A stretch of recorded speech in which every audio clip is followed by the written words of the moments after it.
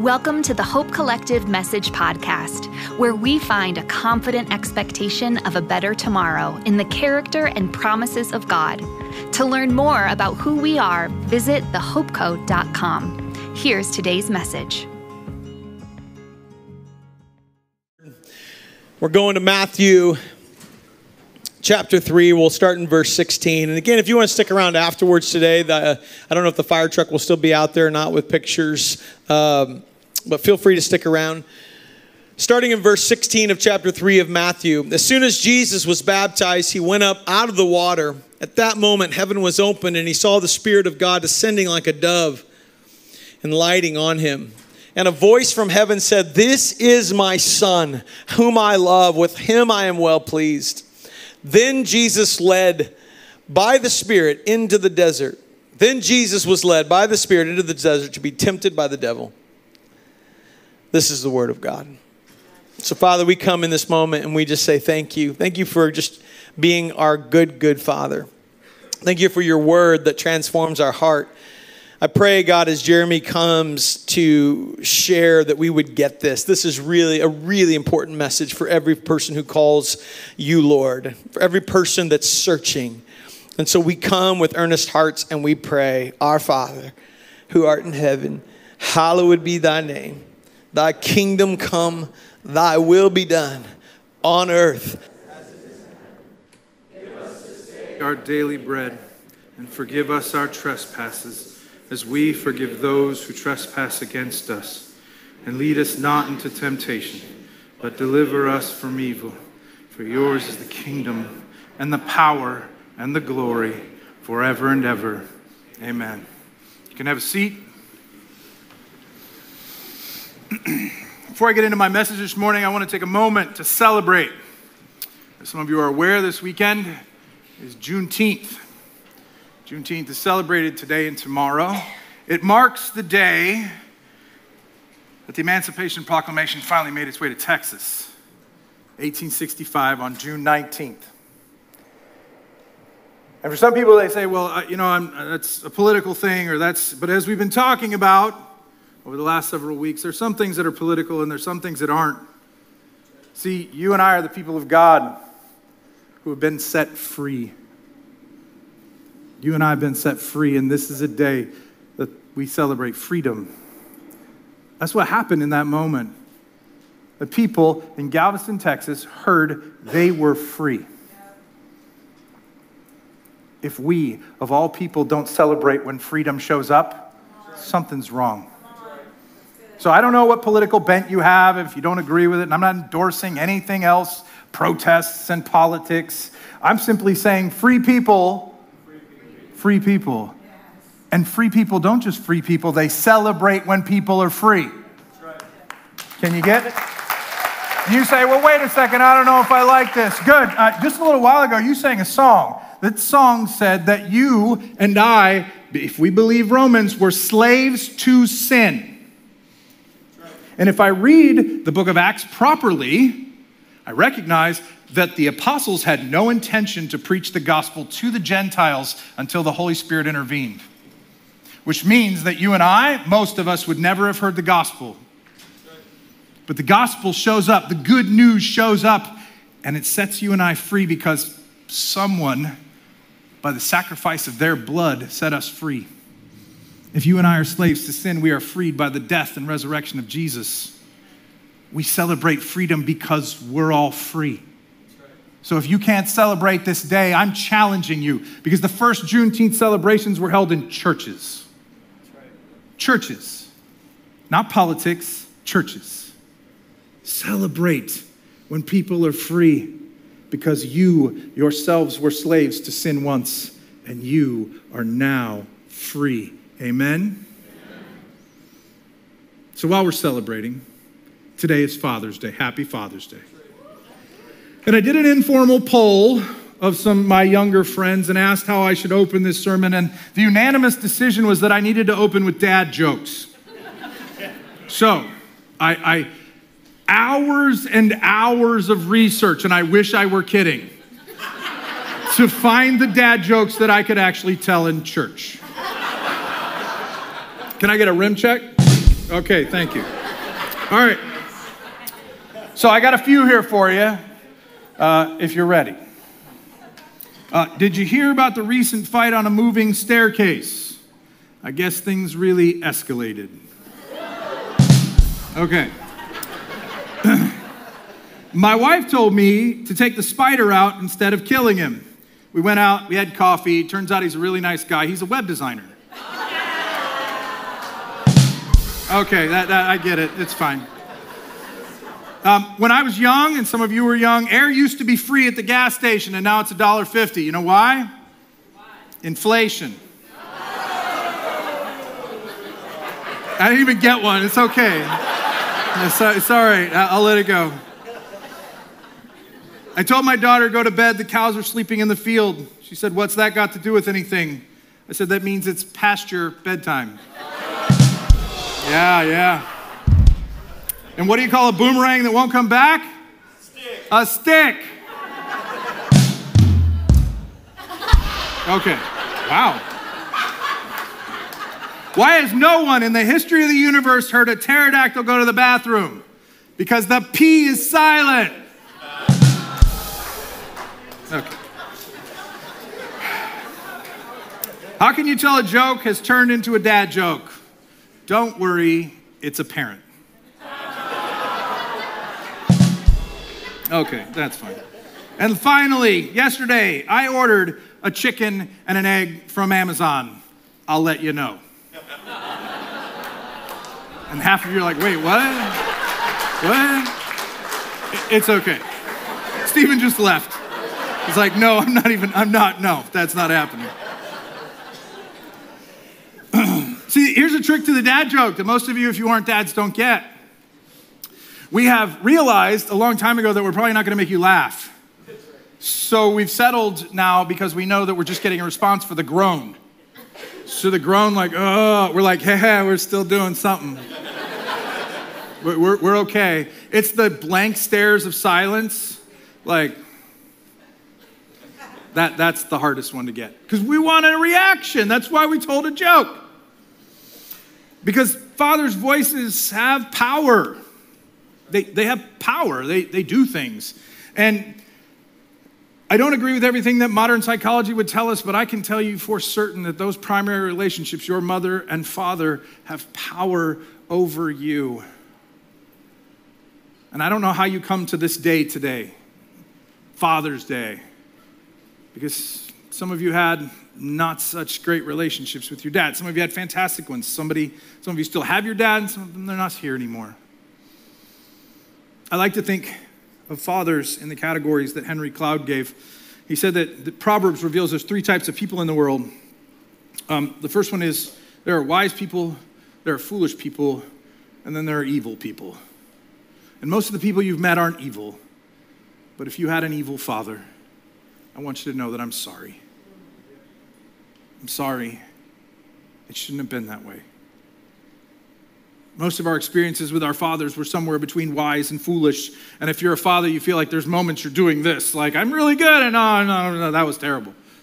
That was a bad idea. But a father's voice has power.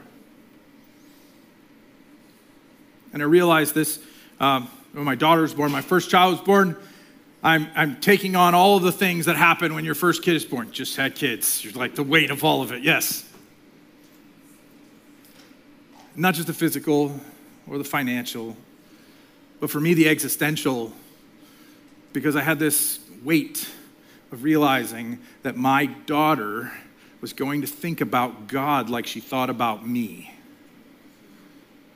And I thought, oh man, this is messed up. Like, I am going to totally mess this up because I'm not perfect. I'm going to say things that I don't mean or hurt people. I'm not always going to be on my best behavior. I'm going to be tired. I'm going to be selfish because I'm broken. And I'm not like him. And we say this in our common parlance when we're talking to people. You'll hear people say, well, but, nobody's perfect. It's fine. We all make mistakes. It's fine. We dismiss our brokenness. We just make it, well, it's part of the human condition, and it is, but what I want you to realize is that's not the way it was meant to be. It wasn't meant to be like this. And this morning I'm doing something very different for me. If you know me, I normally just write my own stuff because it's easier for me to kind of talk and work through some things. But this morning I'm actually preaching a message from someone else, large part of it. Christian author and speaker Henry Nouwen wrote a book called The Life of the Beloved. I am literally preaching the first chapter. He also did a video online that you can look up on YouTube called Being the Beloved. I'm preaching most of that, a good chunk of that sermon. And you say, well, why would you do that? Because if you know me, I don't really listen to people over and over again. I listened to this sermon like 7 or 8 times already. And it's been sitting in me, in my soul. See, Nouwen was asked in this particular book to describe to people who aren't Christians what Christianity is all about. But you don't get to use all the Christianese language. I was talking to my brother about it yesterday. He goes, yeah, it's kind of weird. We say things in church that people outside are probably like, we were washed in the blood of Jesus. And he's like, that's weird if you've never been to church before. Like, what are they doing at your church? They just pour blood on you when you walk in? What exactly happens here? So now I was asked to explain it very simply. And he contends in this book that the fundamental problem isn't just that we're broken, it's that we reject ourselves on a regular basis. We have an ongoing inner argument that rejects us. And we know, hey, we're not good enough. And somebody will say something and we'll be like, yeah, but you don't know me. You don't know my past. You don't know my failures. You don't know my mistakes. You don't know any of that stuff. And if you did, you wouldn't say that, think that, do that, want to be with me. We ongoing reject ourselves all the time. And it's an argument we keep having because we can't win. So we try and marshal 3 types of evidence, he's arguing. 3 types of evidence to prove to ourselves, no, I am a good person. It is okay. The first one, we tell ourselves, I am what I can do. I am what I can do. Because if I can do good things, I can prove to myself I'm a good person. It's okay. I can do great things and I can do amazing things and I can go out and I can work hard and I can win. Steph Curry just won NBA Finals MVP for the first time after 4 championships. He is sitting on top of the world the other night with a trophy and a smile from ear to ear. And I thought, I want you to enjoy this moment, man, because next week it won't probably matter that much. Why? Because you are what you do, and you got to keep doing it. What happens when you can't do it anymore? What happens when you get old? I used to be able to dunk a basketball. That ain't happening anytime soon. What happens when you can't do it anymore? And you could point to the trophies, but you can't do that stuff anymore. Second thing we use to argue with ourselves, which is Nouwen's contending, I am what I have. If I have a lot of stuff, then I'm a good person, then I'm okay. Why? Because if I have a lot of stuff, I must be blessed by God. He must like me. I must be a good person because I have a lot of kids. I have a lot of friends. I have a lot of, not just stuff, but like people, relationships. I have it all. It doesn't last. It goes away. Third thing that Nouwen's saying is that we try to convince ourselves saying, I am what other people say about me. What do other people say about me? And they say really good things. And you're like, oh, they're so encouraging and so helpful. But if you've ever spoken in public, you know that one person who's like, that was terrible. You could have 50 people that say it was great. And which one do you remember? Which one do you remember? Terrible. Right. One person says something bad to you at the beginning of your day, ruins your whole day. Your whole day. They didn't even mean it half the time. They didn't even know what they did. Some of you say, well, but if enough people like me and if enough people say good things about me, they're eventually going to turn on you. The Son of God showed up and healed people, and they still talked bad about him. Do you think that's not going to happen to you? And even if, and this is the trick, they all say they love you, you're going to look and be like, most of you are lying. These three things we keep running into. And the problem is, even if you can manage to hold on for them for a moment, they go like sand through your hands. They're gone. They don't hold up. Which means you have no evidence on a regular basis to convince yourself that something that can overcome that self-rejection that you're constantly dealing with, those accusations, which, by the way, the devil loves because he loves just accusing you along with yourself. This is hopeless. There is nothing you're going to ever have, do, or have someone else say that's going to convince you that you are better than you already know deep in your heart that you aren't. So we're stuck. We can't bring anything to the argument ourselves that can actually convince us that we're not such a bad person. So what do? We need another voice. A voice that we can trust. A voice that sits outside of us and knows us. When all hope is lost, we find Jesus. So in this passage that we read this morning, Jesus is being baptized by John the Baptist. And in this moment, it says that the Spirit descends in the form of a dove, and they hear the voice of the Father saying, "This is my beloved Son." And most of your versions say, "In whom I am well pleased." This is not a great translation.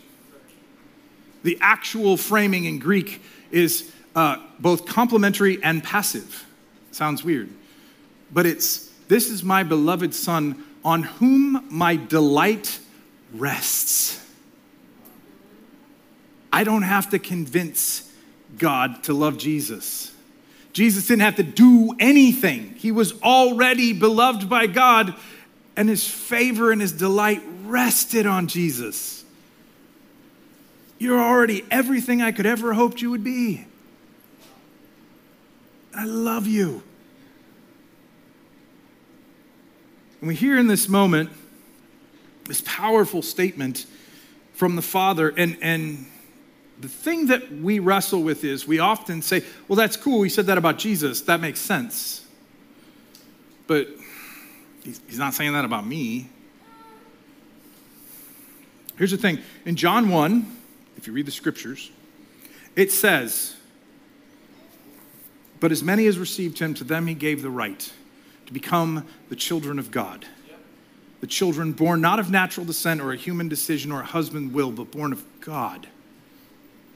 Scriptures also say that anyone who is in Christ is a new creation, which means when he looks at you, he sees Jesus and says exactly the same thing to you that he said to Jesus. "You are my beloved Son or daughter on whom my delight rests."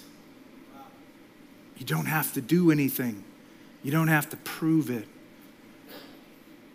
And truthfully, the thing that I wrestle with, because, it sounds like, okay, that makes sense, but I never tied, like Nouwen's doing, the fact that the baptism of Jesus is actually directly connected to the temptation of Jesus. See, in your Bibles, it goes 3:16 to the end of the passage, and then it says 4:1, and it says in 4:1, it says, Jesus was led to the desert and tempted. I didn't know or think about the fact that made it look like it was a separate chapter, a separate story. It's not. They're actually directly connected. See, Jesus is led into the desert to be tempted by the Spirit. If you read it in Mark, it says he was led to be tested by the Spirit. Like, I thought God was a good father. Why is he testing his kids? He led Jesus to the desert to be tested. Jesus is tested in 3 ways. Ready for him? Turn these stones to bread, because if you do, then you'll convince yourself that you're the goodest, the best person there is. Why? Because I am what I do. Turn it to bread. Jesus, you're hungry. You can do this. Do a miracle. Come on, show up. Show us what you can do. What's Jesus' response? Man shall not live by bread alone, but by every word that proceeds out of the mouth of God the Father. What did he do? He said, God the Father said that I am his beloved Son in whom his favor rests, who he delights in. I don't need to prove this to you. Second temptation, second test. If you bow down to me and worship me, I will give you all the kings of the world, because then you will be able to prove that you are what you have. You'll have everything in the world. And here's the thing, there's moments over here where you hear people that are blessed and have a lot of money, and you think of them as somehow, hey, God must love them more or something. Sometimes I think they're cursed with it. To force them to have everything and realize it means nothing. That all the stuff you think you need, you have, and it would make you happy, will not ever. What did he say? The Father says, I am his beloved, and I worship him only and serve him only. I'm about his will, not about what you want. I don't need to prove this to you. Third temptation. Jesus, it says, is taken by the devil to the top of the temple, and the devil says, jump down, and quotes the scripture and says, then the angels will bear you up in their hands and they'll all know. What you're not, some of you getting, is that if Jesus jumps off the top of the temple, this in some ways fulfills some Old Testament prophecy that he would descend from above, like we expect him to now in the second coming, and everybody in Jerusalem would see him because he would descend on Mount Zion, and he must be then the coming king. And Jesus is like, I'm not playing your game. Don't tempt me to do it your way. Why? Because if you come down, everybody will know and they'll all talk well of you. You will be what people say about you. He says, nah, you don't get it. Get away from me. I am the beloved of my Father, on whom his favor rests and in whom he delights. I don't need to be tempted or tested by the nonsense of the people's voice. Jesus, every single time he's tempted, goes back to what the Father told him about who he was. He didn't try to match the argument and say, well, I can prove this stuff. He simply rested in who the Father told him he was. And he calls you and me to do the same. Nouwen's argument and contention in this book, which I find fascinating, is that every time, as we studied a couple last in the fall, Jesus goes away to solitary places. His contention is that every time he went away, he actually asked God, Father, tell me who I am. Just tell me who I am. You say, why would he do that? Simple. Because he actually had already healed blind people and made them see. Healed lame people and made them walk. Healed deaf people and they could hear. He'd already done stuff. And he said, if I'm not careful, I'm going to wrapped up in this. Just tell me who I am. Remind me and help me live in this space. Because that's the battle.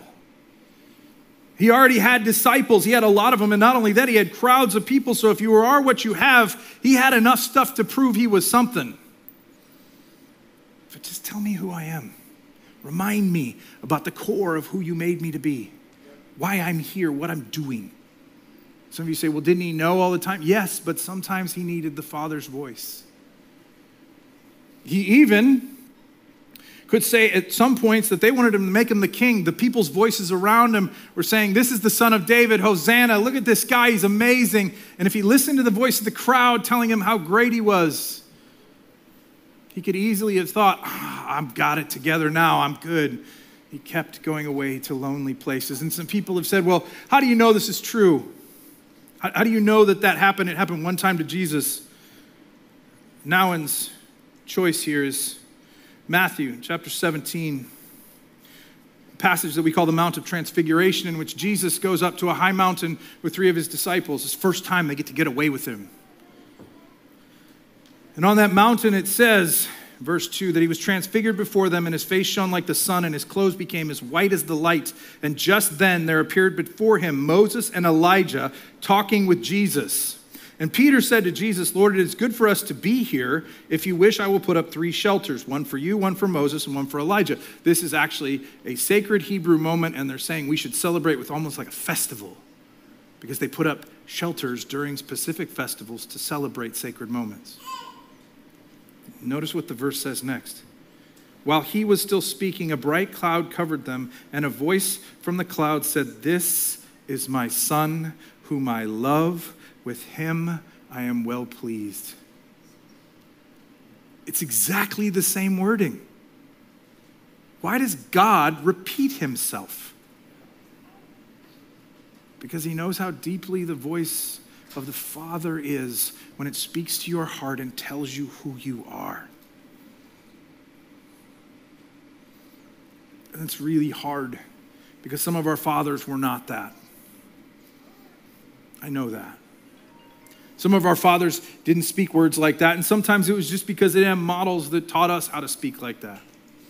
It wasn't because they didn't love you, it's just because they weren't told they were loved as much either.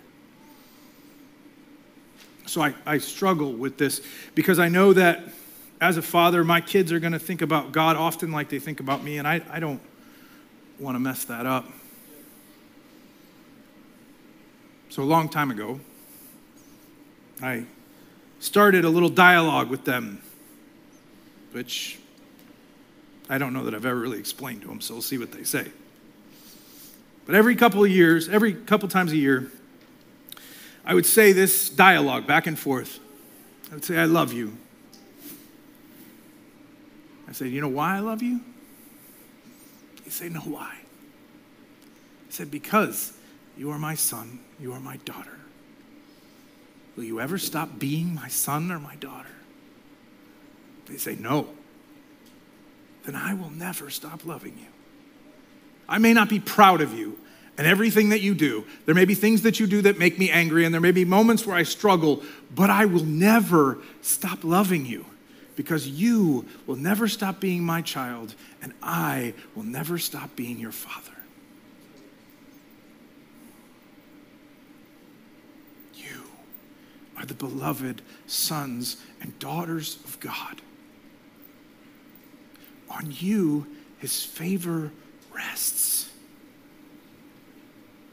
Some of you say, well, is that everybody? It doesn't really matter. How is that special? I love all of my children, but I have a unique relationship with each one of them. What about people who haven't placed their faith and trust in Jesus? Well, Scripture specifically says that God so loved the world that he gave his only son. He loves them all, but he doesn't see them in Christ yet.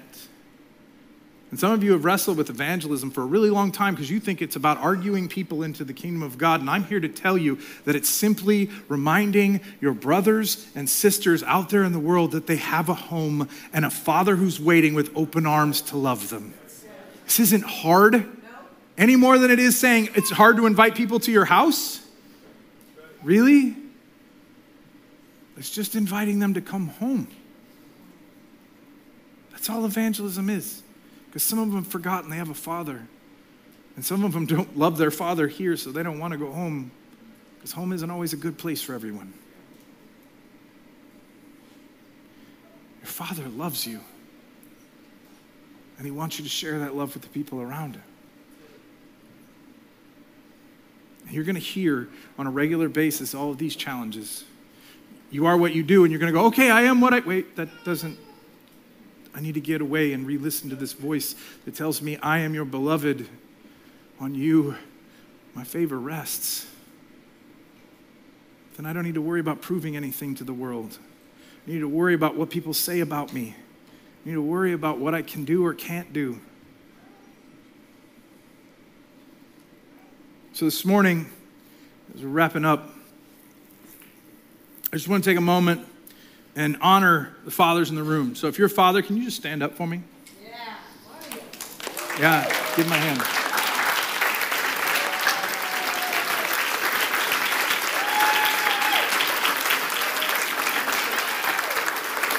And if you're a guy in the room, and you never had kids, either because you chose not to or because you couldn't, can you stand up too? Because I got a lot of friends who serve as mentors. Absolutely. Give them a hand, please. I got a lot of friends who don't have kids. I invited my friend Dave here today because he's a mentor to a lot of guys that I know. He doesn't have any kids, but he acts like a father. Yeah, that's good. And we need to honor those people. So thank you, Dave. And if you're a young man, can you stand up too? Because someday you're either going to be a father or I'm challenging right now to be a mentor too. Stand up.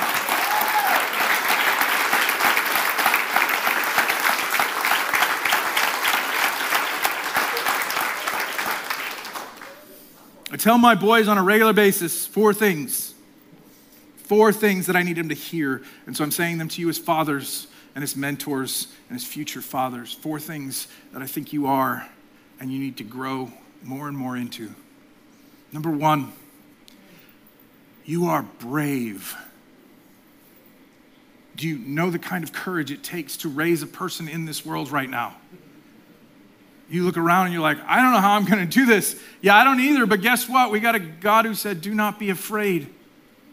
And I know there's moments where you're afraid, and some of you say, well, that means I'm not brave. That's not what it means at all. Some of the bravest people I know, that doesn't mean there's no fear. It just means they kept going. You're brave like Jesus was brave. Number 2, you are strong. Do you know that your children will, if they haven't already, think of you as the strongest person in the world? My dad can pick me up with one hand. Now, maybe not anymore.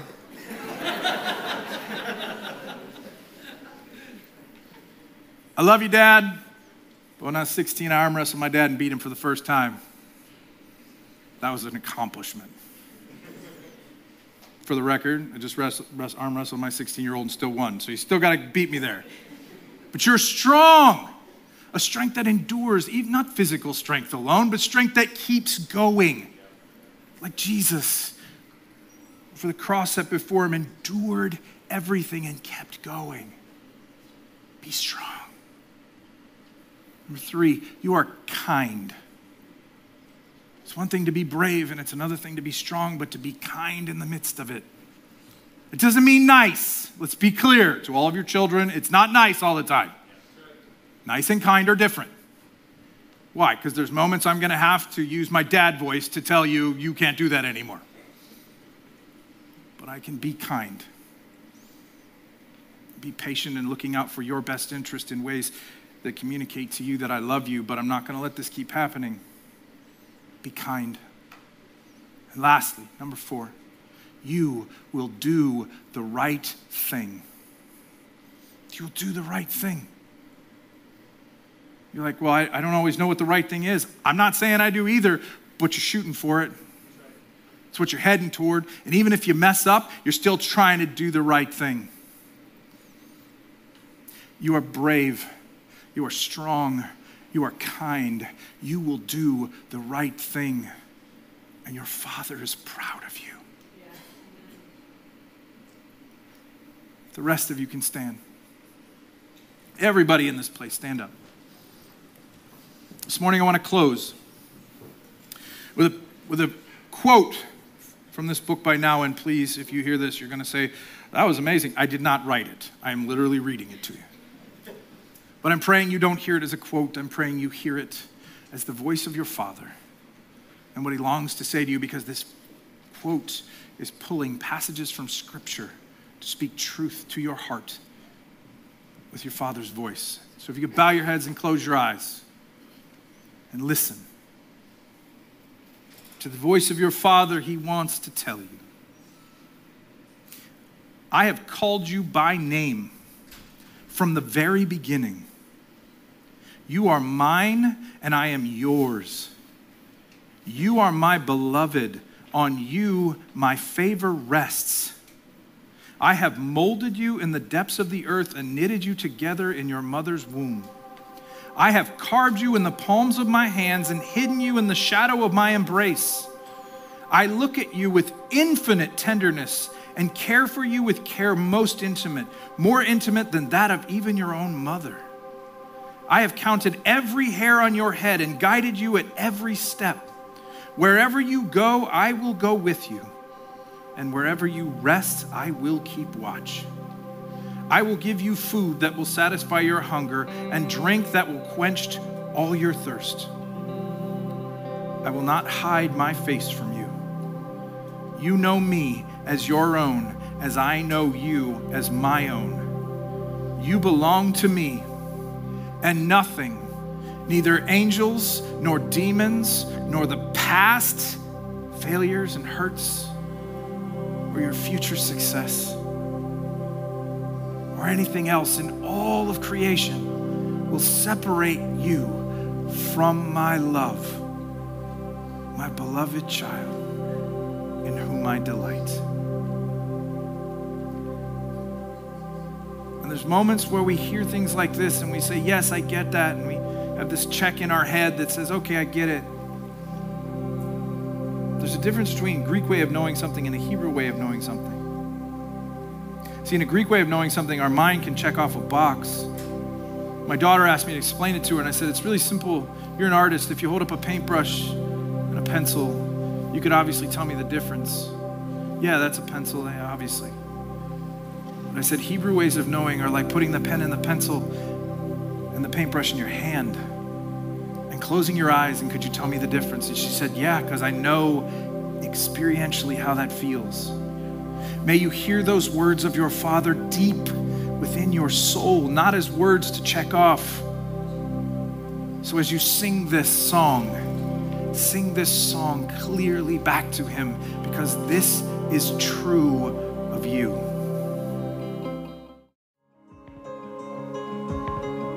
Thanks for spending time with the Hope Collective. If you appreciated this message, we hope you'll subscribe to the podcast or share it with a friend. You can also leave a rating or review, which will help other listeners find us online. Thanks again for joining us.